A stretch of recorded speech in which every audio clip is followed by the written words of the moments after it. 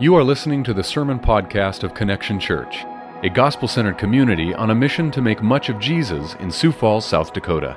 For more information, visit SiouxFallsConnection.com. Thank you for listening. I want to invite you now, then, as is our custom, I want you to join me in Matthew chapter 6.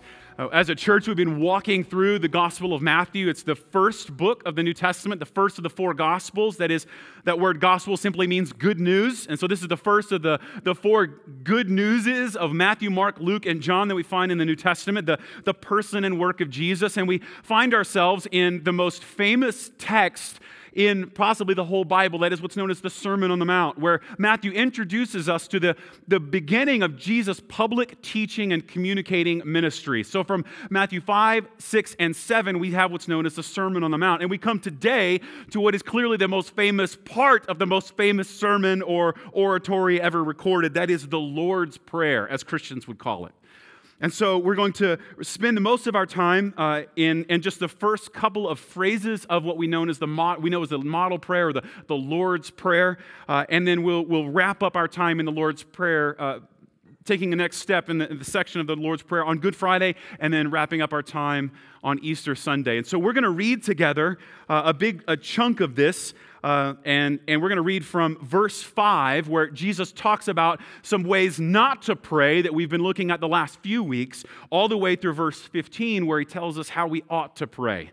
And so I want to invite you into a journey through this public teaching of Jesus. This is, I shared this with you with as many disclaimers as possible. This is the most highly exegeted or expounded upon text in the entire world. More libraries have been filled with what people make of this public teaching known as the Sermon on the Mount, and even more libraries have been made up of reflections upon this prayer that Jesus gives to us as a model, as a way that we ought to pray. And so my goal isn't to in any way sort of add to that. I have nothing original to contribute. Instead, what my hope is that while we could in one way or another kind of run through the Sermon on the Mount very quickly and even the Lord's Prayer very quickly, otherwise we could also stop and spend a week on every single word that is packed into this dense and meaningful prayer. And my prayer has been that we would simply see this in light of what God's called us to be as a church. And so I just want you to know that my goal in the next couple of weeks walking through this part of the Sermon on the Mount known as the Lord's Prayer is purely pastoral. There are many libraries that could be filled about this, and I commend them to you. There are many books and resources I would commend to you that would further your understanding and the depth of experience of the Lord's Prayer here. Mine has been more of God, show us what we're supposed to hear. Show us what we're supposed to see. Let us hear what we're supposed to hear. And so I want us to read verse 5 through all the way through verse 15, and then we'll begin spending most of our time on the first couple of phrases. In fact, the first half, you might even say, of the Lord's Prayer, beginning in verse 5. And when, not if, you pray, you must not be like the hypocrites. For they love to stand and pray in the synagogues and at the street corners, that they may be seen by others. Truly I say to you, they have received their reward.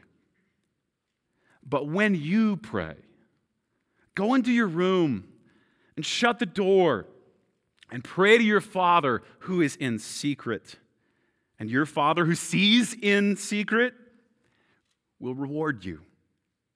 And when you pray, do not heap up empty phrases as the Gentiles do, for they think that they will be heard for their many words. Do not be like them. For your Father knows what you need before you ask Him. Pray then like this. Our Father in heaven, hallowed be your name. Your kingdom come. Your will be done on earth as it is in heaven. Give us this day our daily bread, and forgive us our debts, as we also have forgiven our debtors. And lead us not into temptation, but deliver us from evil.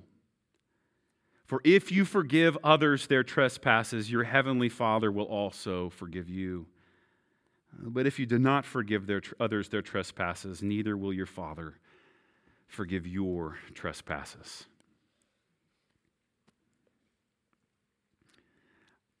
I want to begin with a question as we think about this prayer. What is the biggest thing you've ever asked for? I know that's grammatically incorrect. I couldn't find a way to end that without a preposition. Forgive me. What is the biggest thing you've ever asked for? What's the grandest petition? Right? Maybe for some of you, what's the most ambitious application you've ever submitted? What's the greatest thing you've ever asked for? Mine are simultaneous. Some years ago, I met with some friends of our family. Their names were Larry and Sharon. Took them out to dinner, bought them dinner, or tried to buy them dinner, didn't even get away with that, in order to ask them if they would allow me to marry their daughter, which was superseded only by a few days later when I asked their daughter if she would marry me. Hey, joke's on them, they said yes. What's the biggest thing you've ever asked for? What's the boldest thing you've ever dreamt of? Something so embarrassing you might not even want to tell people, right? Maybe it was like when you were a child and you're like, I'm going to be the president of the world, right?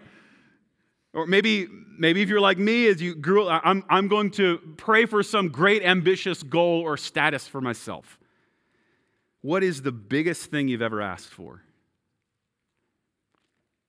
Because the question, I think, is based upon a certain thing that I want to draw out in this first half of this model prayer that Jesus gives for us. Namely, if you were to think seriously about it and really understand why you did or did not even have the possibility of getting the thing you asked for, is what was the grounds for such a request? Right? What was the basis to ask for such a thing? And what we are introduced here is not only what I believe is the grandest and largest request that could ever be made in existence, but also, more importantly for us, as we think about Jesus giving us a model for what not to do twice in a row, a model for a hypocritical way to come to God in prayer, we're given the basis and the grounds by which we can come to God rightly. And what is the grounds for that prayer? What is the basis by which we can approach God? It's very simple, and I'll give you about 5 of these things that we see today in this first half of this prayer. In prayer, we meet our true Father. Now, I'll spend most of our time this morning really reflecting upon and expounding upon that very phrase, those first 2 words translated here, our Father. Our Father. And for Jesus, this is the grounds for prayer. This is the basis for asking God for big, amazing, unbelievable things. Because after all, what are the things that you could ask, presumably in our culture, of maybe like a perfect stranger? Right? Maybe if you were in a public space, what are the things you can get away with requesting, right? If you walked up to someone you didn't know, what could you ask for? And it would be, in a sense, kind of acceptable, right? Directions, maybe, right? Like, hey, where is the? Hey, can you show me to the, right? And most people, even a perfect stranger would, you're right. I've been there. I know what that's like, here, do this, right? Maybe, I don't think anyone does this anymore, but like you could ask for the time. I would love to know if someone has done that anytime recently, like not a stranger anyway. Usually it's just someone like in the same room that you're yelling at, right? But maybe that's probably an acceptable thing. But once you kind of go beyond that, it's very unlikely someone will kind of like give into it. And even in our city, if you think in this way, like even in our city, if you were to stand out on a street and ask for money, ask for help, if you were in need and you were like, hey, anything helps, even then you'll see you may not have the grounds for such a request. You come to find out you don't really have a strong foundation or basis by which that request is going to be answered positively. And what you see, the limits of those requests are actually the grounds on which we stand and the grounds for those kinds of petitions. And yet Jesus wants us to see something here that is radically countercultural. It will change everything about your life and changes every view of the world that has been known historically. Seeing God as a father changes everything. It is your grounds for being heard. After all, think of the most famous, influential, important person you can imagine. And imagine right now you trying to get a hold of them and asking them for something. Right? Even something simple, like lunch or dinner. But you know who has no problem asking that super important, influential person for things like food? Their children. And they can barge right past the barriers that hold you and I back from knowing that person closely. They can barge right up to that person, famous and influential as they may be, and demand anything, frankly.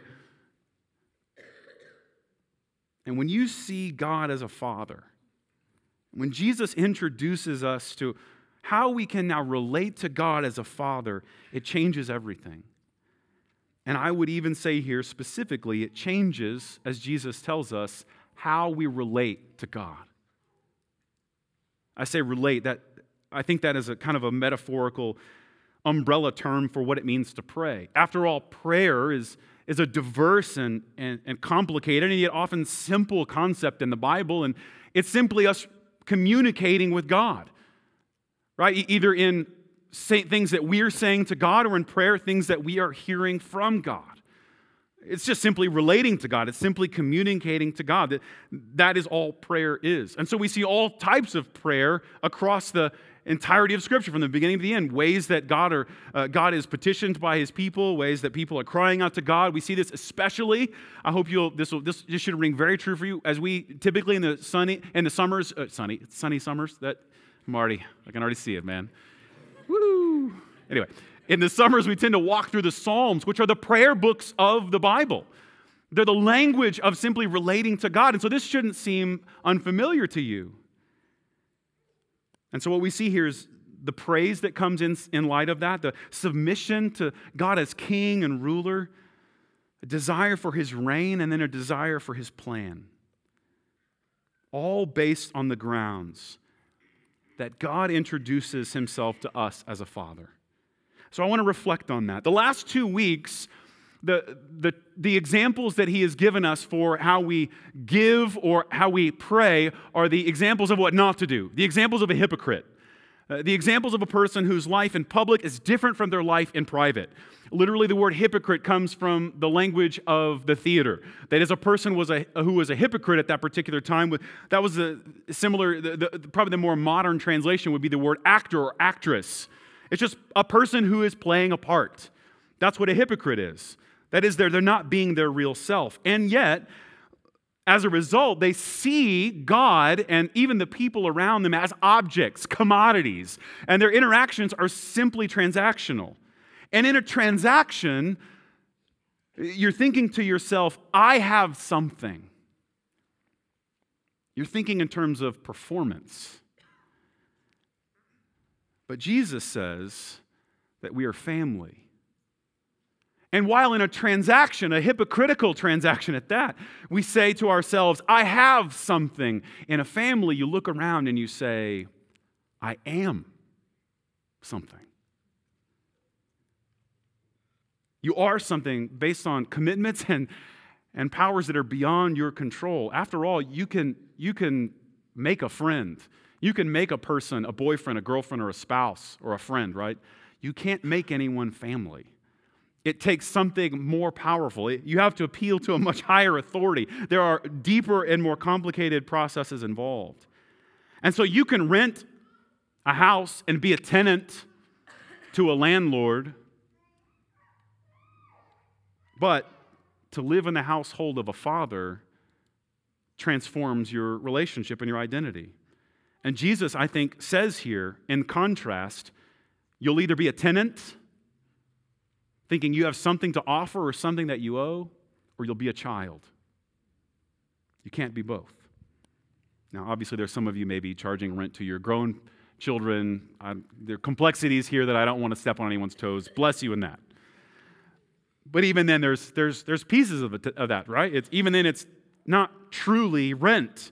And so Jesus says you'll either relate to God as a tenant, even worse, as a slave, or you will relate to him as a father. John chapter 1 introduces us to the work of Jesus this way.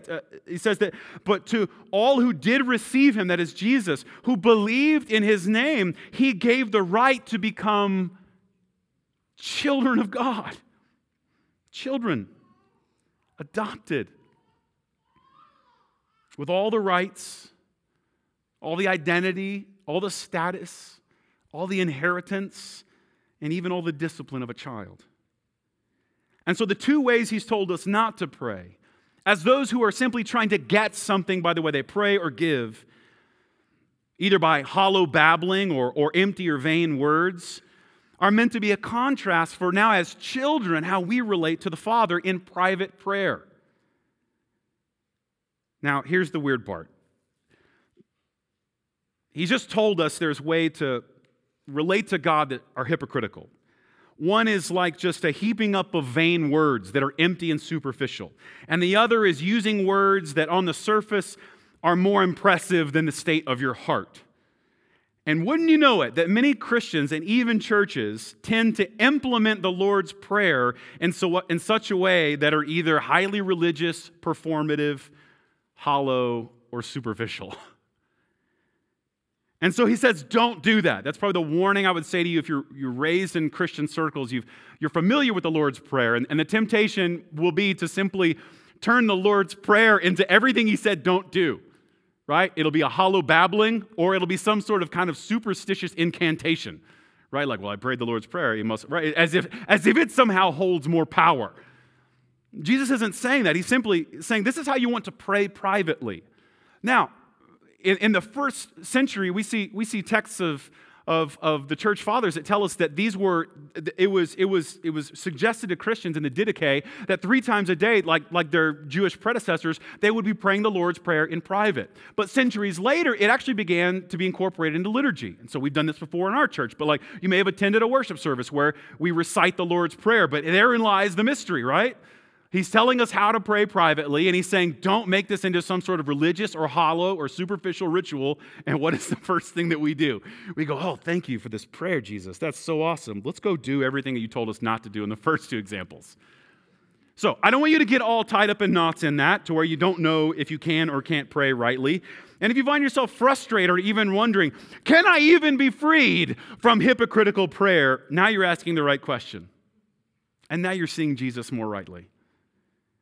Later, we'll see a picture of this as a Pharisee comes in to pray, and his prayer is loud and public. I think Jesus, uses him as an object lesson later for this, and he, proudly, like, I thank God that I'm not like them, right? And then he gives an example of another person who comes in who's a publican or tax collector, the lowest of the low, the betrayers of the culture, right? And he doesn't even have the courage to face heaven. He just looks down, beats his breast, and says, woe to me, right? Have mercy on me, a sinner. And Jesus asks a profound question to his disciples, which one went away righteous? So when we pray, our primary audience is God. Our private and public prayers are meant to look similar. Even if we pray in such a way that's prepared or reciting or leading, like on a Sunday morning, even then, it's meant to lead us somewhere and draw our attention to God. And even as such, that, again, I don't want you to get tied in knots. We're like, I can't pray in public anymore. Like, no, we're simply meant to see here the kind of hypocrisy that creeps in when we let our public face kind of deceive us into thinking that like our private and secret relationship with God is somehow masked or covered up by it. And so the purpose is the focus to draw attention to God and not ourselves. And public and private prayer instruct one another in that. Our public prayers should probably become more personal and transparent. They shouldn't be to put on a show. You can pray for me and other people as we lead one another in prayer on a Sunday morning, that we would fight the temptation to perform, that we would fight the temptation to worry about what you think about us as we pray publicly. But instead, we would simply behold the Father and invite you to join us as we go to Him. But on the other hand, our private prayer should probably be more expansive, more all-encompassing. Notice the language here is of plural. Our Father, give us, forgive us, lead us. And maybe our private prayer should be less self-centered and even more all-encompassing. They inform one another. But how do we do such a thing? Jesus gives us a way so that our private and public prayer begin to look right. Based on, as we see here in verse 8, and we saw last week, that the Father already knows what we need. You're not informing God of anything in prayer. Isaiah 65 says it this way: there shall be an offspring of the blessed of the Lord, and their descendants along with them. And before they call, I will answer them. While they are yet speaking, I will hear. So this isn't new. Before they even ask, we find here, according to the prophet Isaiah, there is a Father who already knows. Now, it's interesting because in this particular passage, about 13 times, we see the phrase, our Father, or a relationship we see of the Father that's shared with brothers and sisters. But from here on out, we won't see that. But instead, we'll hear Jesus 13 more times until the end of Matthew refer to God as my Father. So I want to reflect upon that, on the weight of a father. I want to draw attention to some of the things that I think are helpful, and even some of the things that for many of us I know are hurtful or make it more difficult to relate to God rightly. Because many of you know there's some around you who relate to you poorly, and it has less to do with you personally and more to do with something that a father or a mother said or did to them years ago. And they wear the weight of those scars. Or, by God's grace for some of us, they wear the weight of those blessings passed on by a father or mother. A father who expected too much or expected too little. A pattern of relating to a father figure that was simply trying to measure up to someone who was never satisfied. And Jesus says, you don't need to impress this father. You don't need to impress this father with lots of words or even fancy words. Your father already knows. Right? We're meant to picture like the prophets of Baal on Mount Carmel, right? As they're trying to call down fire, they start to shout and dance around, and then they begin to even start to cut themselves to try to get their God to begin to bless them and answer their prayer. It's meant to be a stark contrast to what we have here, is that quite literally, we don't cut ourselves for the Father to hear us. There was a man named Jesus who was run through the side and took all of the bloodletting for us, so that now the Father hears, welcomes, and knows us. And so we get two sides of the Father here that is both near and distant. We begin to meet our true Father in prayer. The Apostle Paul talks about this in Romans chapter 8. For all we who are led by the Spirit of God now are sons of God. For you did not receive the spirit of slavery to fall back into fear, but you have received the spirit of adoption as sons and daughters, by whom now we cry, Abba, Father. I love the exclamation marks in there, right? And the Spirit, the Holy Spirit Himself, bears witness now with our own spirit that we are children of God. And now, if we're children, then we're heirs. Heirs of God and fellow heirs with Christ, provided we suffer with Him in order that we also may be glorified with Him. Elsewhere, he tells the Galatians something very similar. And because now you are sons, God has sent the Spirit of His Son into our hearts, crying again, exclamation marks and all, Abba, Father. So you are no longer a slave, but a son. And if then a son, then an heir through God. Do you hear this language of what now Christ has purchased for us? We come to the Father as children. And that's important for us because for many of you, when I say the word Father, when you think about Father, so many things that are unhelpful come to mind. So many things. When I say Father, you just think of the one who left. When I say Father, you think of the one who abused. When I say Father, you think of someone that you never heard enough affirmation from. You were just never good enough. And so we have to confess. We have to admit that on their best day, a father, an earthly father or mother, is an analogy. It's a small, imperfect picture, right? A picture that we see through glass very dimly, as Paul would say. A picture of a father who is perfect. And I get to tell you the good news that your earthly father or your earthly mother doesn't speak for the heavenly Father. They can try, and on their best day, they sometimes are analogous to that. But thank God, we have a Father that we can address who is eager to receive us because He already knows. And even for you, maybe the most powerful thing is that you begin to experience healing because you see that God, as a good Father, doesn't relate to us the way that our broken parents did.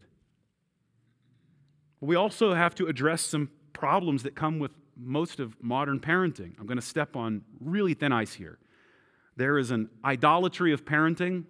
It's awful, right? And think of it as like we get joy and satisfaction and meaning in how we parent, right? And so if you want to fight about public school or private school or homeschool, it usually has to do with, are you better as a human because you are a better parent, right? There's a whole lot of layers to it. So all I know is I'm going to trudge right into it and ask for a lot of grace. This is a mess, okay? But here's the best way I know to say it to parents, right? There's a way to parent that has more to do with you than it does the child, right? There's a way to interact with a child in a way that like is about them and about their growth and about their well-being. And then there's a way to react to a child's behavior or words that has nothing to do with them and only to do with us. Right? I experienced this as kind of in the dawn of what I would call the modern, youth sports industrial complex, a multi-billion-dollar industry. I mean, hey, it's a real thing, man. If you want to, there you go. And there's a way, in my own experience, I would say there's a way that you would hear people relating even to children in sports that was like, I want you to be better, I'm proud of you, good try, way to go, way to hustle. And then there's this other way of relating that's basically saying, you're a bad reflection on me. I look bad because of what you're doing. And ultimately, that sees things quite opposite to how the Father sees us. And so helicopter parenting is kind of this euphemism for caring more about the love we get from a child than the love we give. It's kind of like, don't make your child cry. Don't make your child unhappy because you love them too much. And so notice, that doesn't rightly reflect the heart of the Father who disciplines. So I'll start there. The heart of the Father is, we'll see in reverse order here, kind of a discipline, an inheritance, and identity. In the discipline, think of it this way, parents are disciplining, fathers are disciplining their children all the time, nonstop. Even if a father or mother chooses not to interact or in this, like whatever you want, whatever makes you happy, whatever to keep you entertained, whatever to keep you from freaking out, right? Even that is a form of discipline. Theologically, I would encourage you, that's a form of disciplining a child to believe that there is no God who is wrathful and holy and expects perfection. But even more superficially, you're teaching them, hey, you're the center of the universe. Good luck to all the relationships you have in the future, right? I can't wait till you try to convince your future spouse that why aren't you, I'm the center of the universe. Why don't, right? So you're disciplining your children. We together are disciplining children, even if you're not a parent. Paul tells us we, in many ways, serve as spiritual parents for people we don't even realize in the church. And so you will be disciplining. It's just a matter of what will you be where will you be leading this child? What will you be teaching children to value? The second thing I think we find as we reflect on this, the heart of the Father, is the inheritance. Now, that's hard to talk about because when we talk about inheritance, we usually just picture somebody who's going to inherit a trust fund that's being managed well for them, right? Someone's going to get a lot of money or property, but you have to kind of go back to the way that along with fatherhood here, you would have an inheritance that would include a livelihood, right? A way of living. You would inherit a business or property, a farm, right? For some of you, that you know what that's like. But think of it this way, that's also what makes it so amazing and startling a few chapters ago when Jesus came up to Peter, James, and John, right? And then when he calls the sons of Zebedee to follow him, what does it say that they did? They dropped their nets. They left their father. They left their inheritance. Their way of making it in the world, they turned from. And then lastly, I think the Father we find here gives us a sense of identity, a sense of being. Now, this one you might not like. This is fairly countercultural, but I would just emphasize this for the parents in the room and for those of us who want to be spiritual parents. Like, you can't overstate the importance of a father or a mother here. You just can't. Right? It's one thing if you're wounded by your brother, right? It's one thing if you're wounded or betrayed by your friend. It is a whole other thing entirely if you were hurt or wounded by a parent. You carry those scars in different ways. And here's the thing. Most of us are walking around in denial about that. And all your friends who love you, and hopefully in a gracious community, want you to kind of like, hey, you've noticed you're always trying to measure up. Hey, you're always trying to impress. Hey, you seem to always be angry or dissatisfied with, right? And simply to say, like, man, those are the wounds of a father or a mother that didn't rightly reflect God as Father. They cut deep. You can remove a lot of things in a person's life, but when you remove a strong and stable parent figure, many of you know this, it just causes pain. And so we get identity. We have a sense of being that we get from Father, that we get from a mother. Again, remember, I don't want to say that a mother can't do this, right? But I want to take Jesus seriously, that he's asking something of a father figure that applies, at least in some specific senses, to men. But obviously, especially if you're a single mom, you're doing both jobs, right? You can see the overlap. And so Jesus is saying, when you come to God and you begin to realize that He freely gives you approval, identity, status, do you hear what He told the Galatians? An inheritance? We're gonna share Jesus' inheritance? I mean, and then not only that, but discipline. That is that He's going to make us look more and more like Him and His family, right? Then prayer is transformed. And we realize we're coming to a God who receives us, accepts us, and on the basis of Jesus commends us and hears us and knows the things we long for even before we ask. Secondly, I think what we see here is in prayer, we encounter the transcendence of God. So He says, our Father, but then He says, in heaven. And you hear this phrase again, over and over and over again. But there's this powerful, mysterious image at work, isn't there? That God is both near as a Father who loves and cares for us, and yet transcendent, creator, majestic, right? Holding all things together in all of the universe or multiverse, however you want to think of it, right? This is what God is doing. And so I would commend this to you. This is something profound. Most of our pursuits in the world are simply a pursuit to experience the transcendent, right? Most of you, you're chasing dating relationships because it makes you feel alive, right? You heard those phrases, right? It makes you feel like powerful. It makes you feel in some transcendent way like you're experiencing something supernatural. right? That's why people run to alcohol or to drugs, right? I love the pagans in the ancient world worshipped a god called Bacchus, who was the god of inebriation, because they believed to experience like the influence of some sort of substance was transcendent. It was like, holy smokes, I'm in another world, right? And so most of the pursuit that people have is just to experience something transcendent. They're just trying to get a glimpse of something so glorious and so beautiful that it blows their mind. And Jesus says, you have been freely offered that. And the most transcendent being, the creator and sustainer of the universe, you can run to like a child, jump in his lap, and ask him for anything.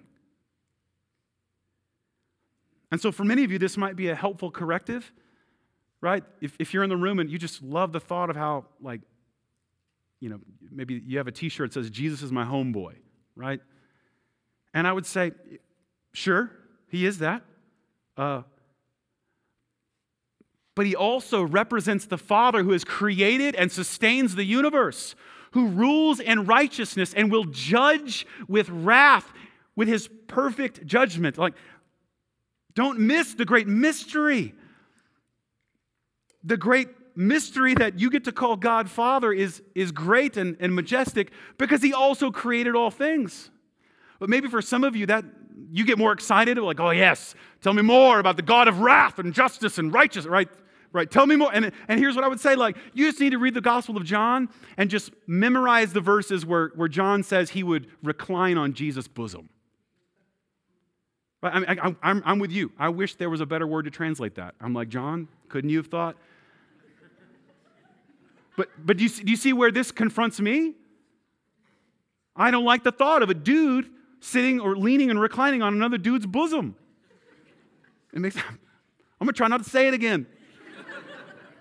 But be invited with me. What a rebuke. What a rebuke.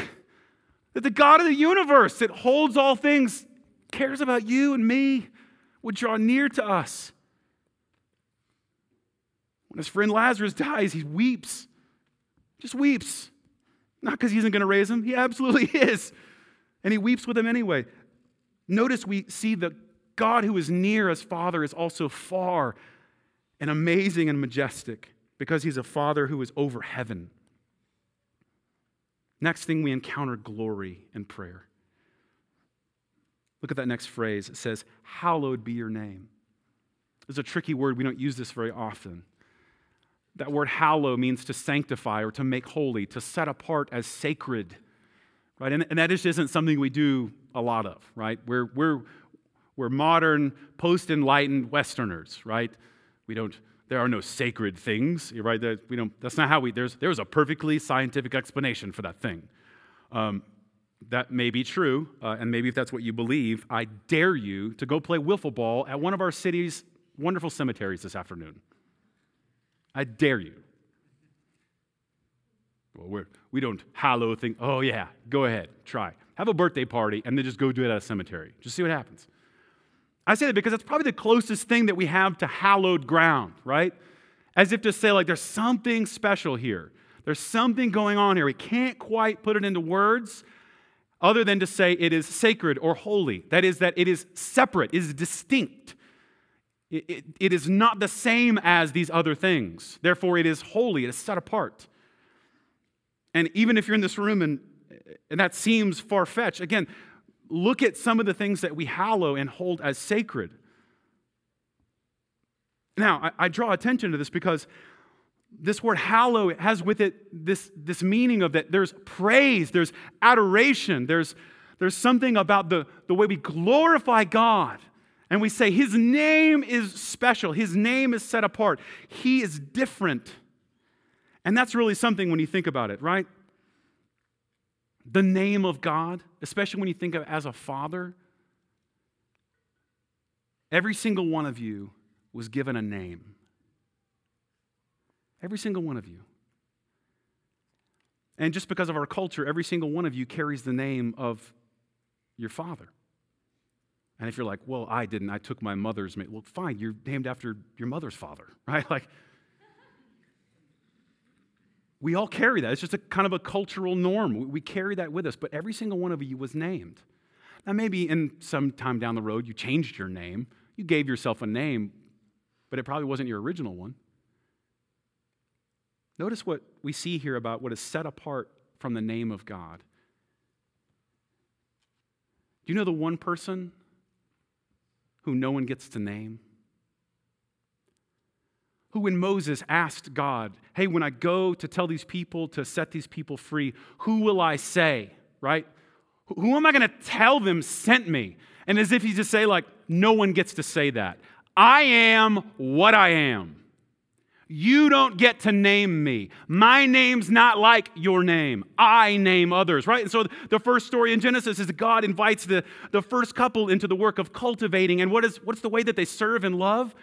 They name, right? Even the first interaction between a man and a woman, what does the man do? Names.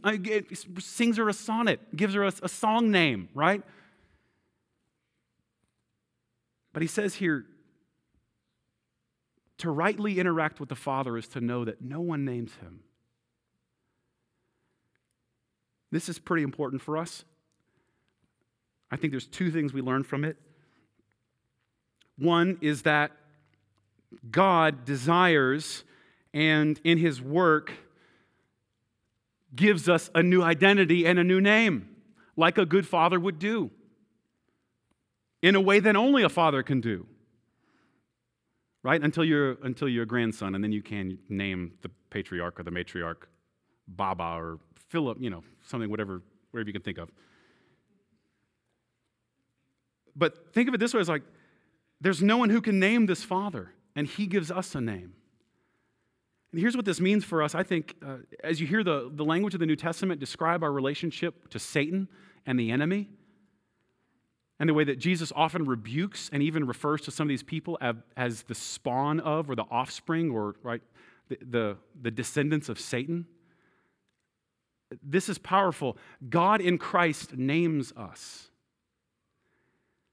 And that means that one of the places that the enemy does the most powerful work is, I would tell you right now, Satan wants to name you.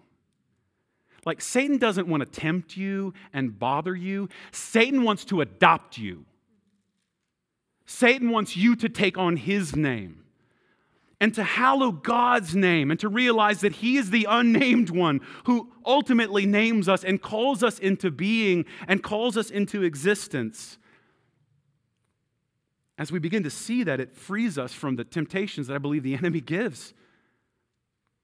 Some of you are walking around with the weight of a title someone threw on you, and you know what I'm talking about. That thing someone called you, that even as you hear it, just makes you cringe. But notice here where he says, there's a Father who's transcendent and near, and his name is special. He is unnamed, and when he names in a way that is unlike any other. And some of the most powerful stories in the Bible include that, right? Abram, an old, impotent, lifeless, good as dead old man, right? And what does he call him? I'm going to call you Father. What?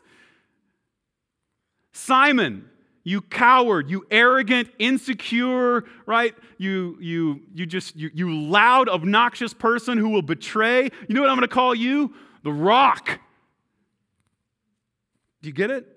When you hallow the name of God, it changes the way you experience who he is and how he sees us even.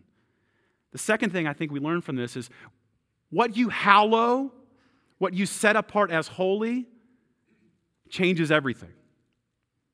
Now notice, just practically speaking, in order here, the petitions that come in verse 11 come after what is hallowed. Because after all, if you don't hallow God's name, if God and who he is and how he relates to us in Christ isn't special, then everything you'll pray for at the end will be poison. It will be awful. And that's why it precedes it. Because if you don't hallow and glorify the right things, the things that, in this sense, disseminate from God, then your daily bread will be a daily poison. Your forgiveness will be cheap. And even then, what you will feel delivered from, what you see as truly evil, will be crafted by what you hallow. And so in prayer, we get a view not only of God's transcendence, but we encounter glory. God, there's none like you. Here's my challenge for you this week. Commit time to pray in which you ask for nothing. Make it a discipline in your prayer just to simply say how good God is. In your heart, in your own mind, to set him aside as the unnamed one, right? Even if that's God, I don't even know what to call you. I just have to add more words, right? And you're going to find yourself sounding like a pagan. Don't worry, he'll hear it. Not because of the words, but because you're trying to encounter him.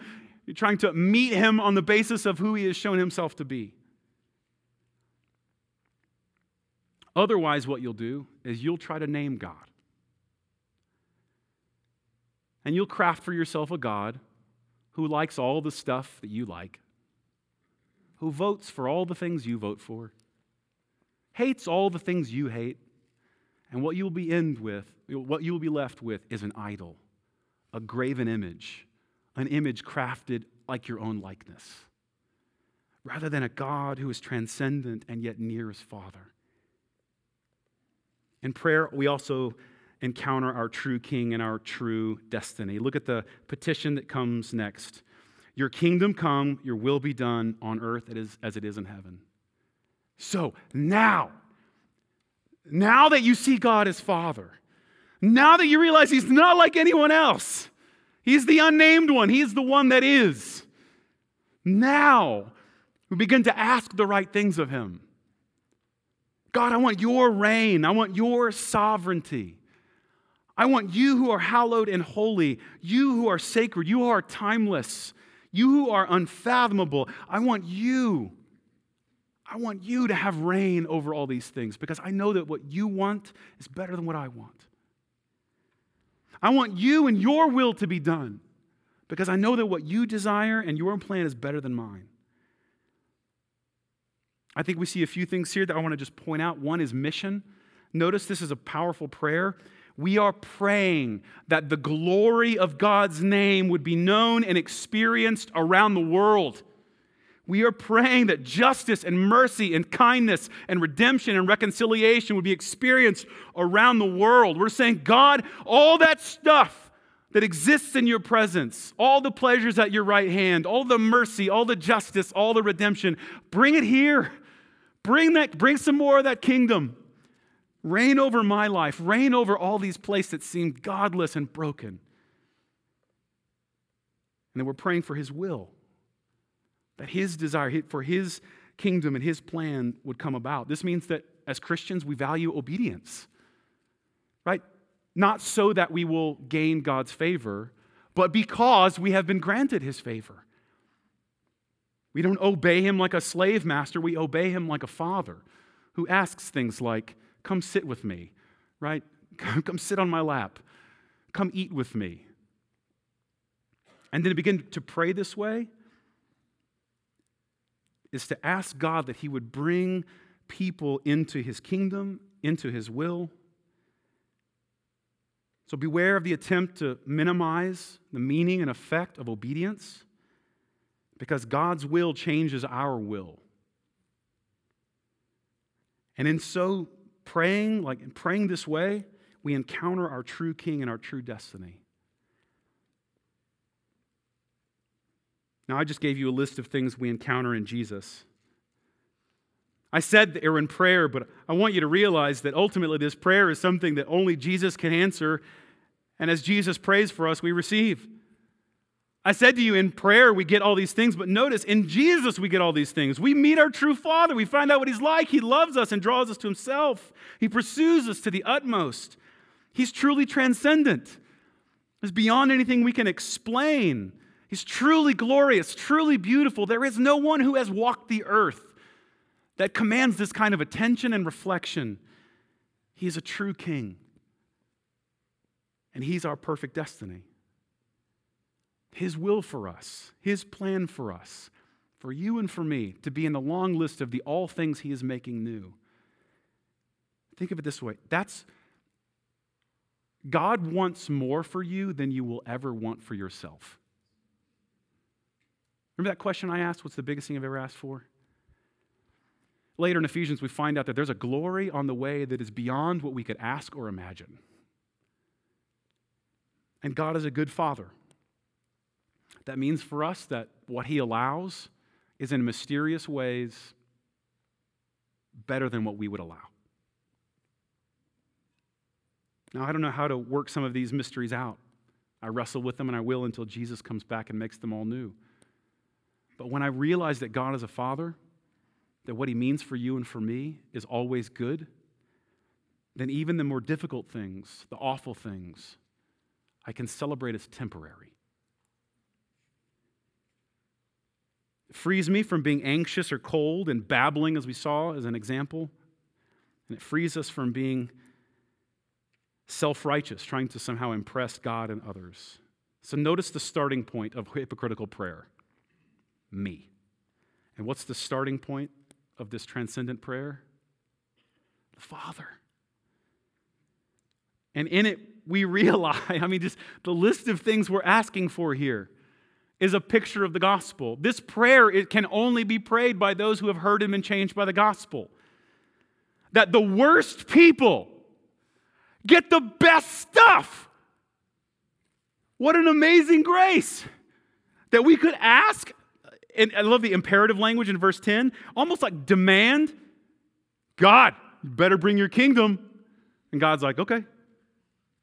Just think of that, to approach the throne that way with such boldness because it's so gracious. That's not how the world works. And the good news is this kingdom, and we see even this prayer, it's not from this world.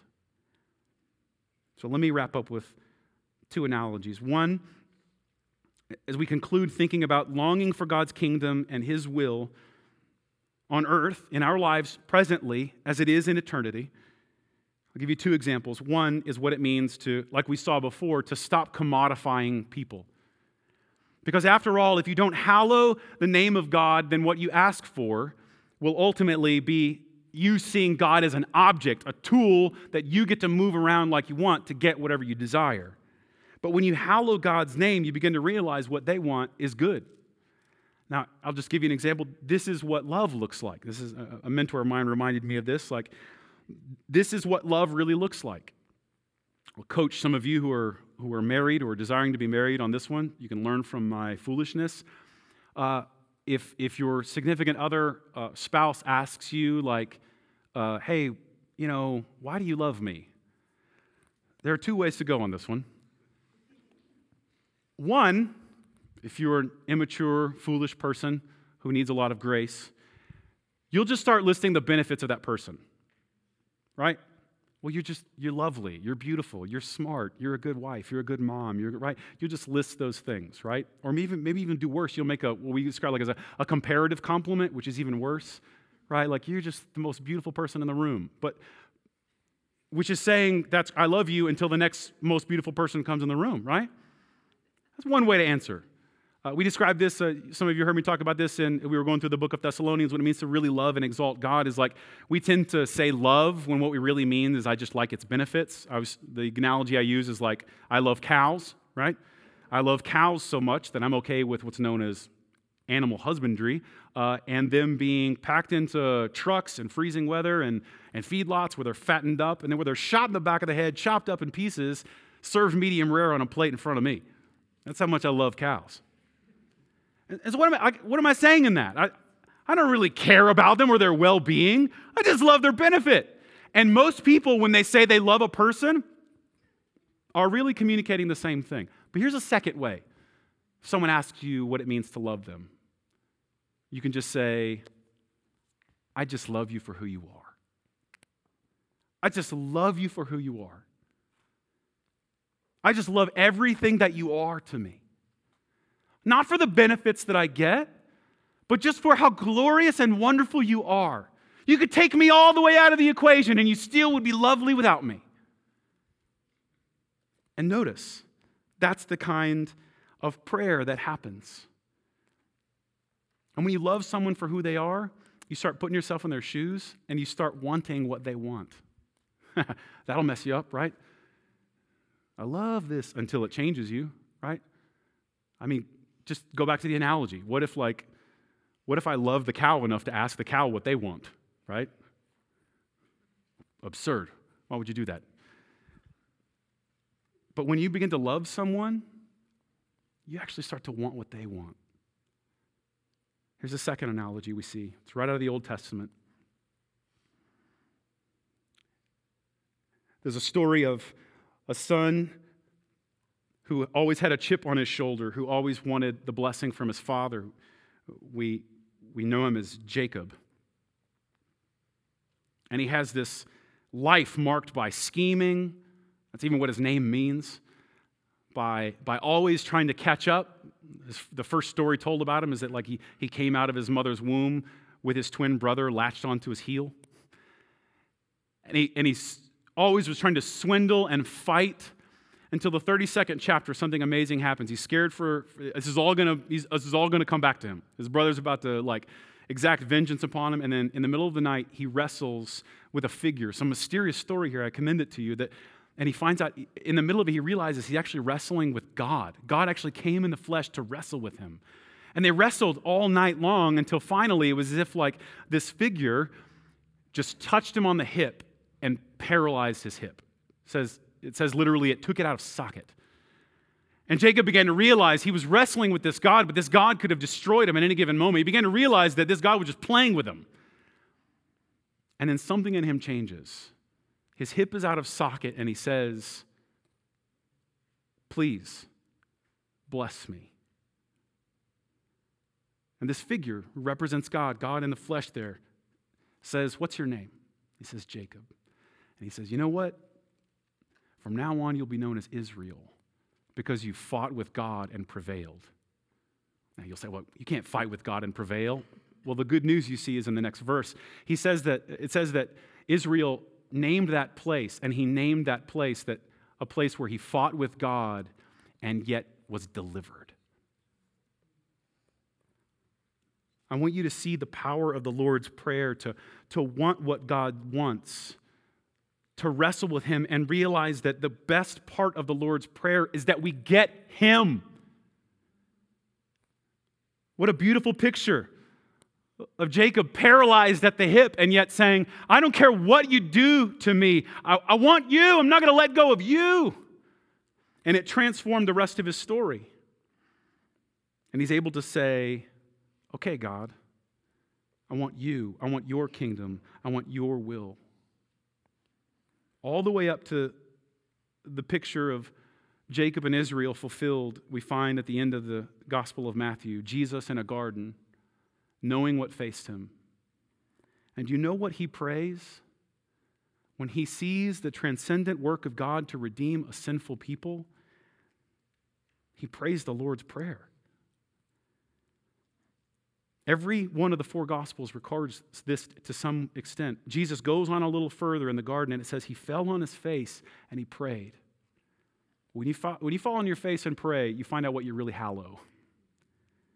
And he says, "My Father,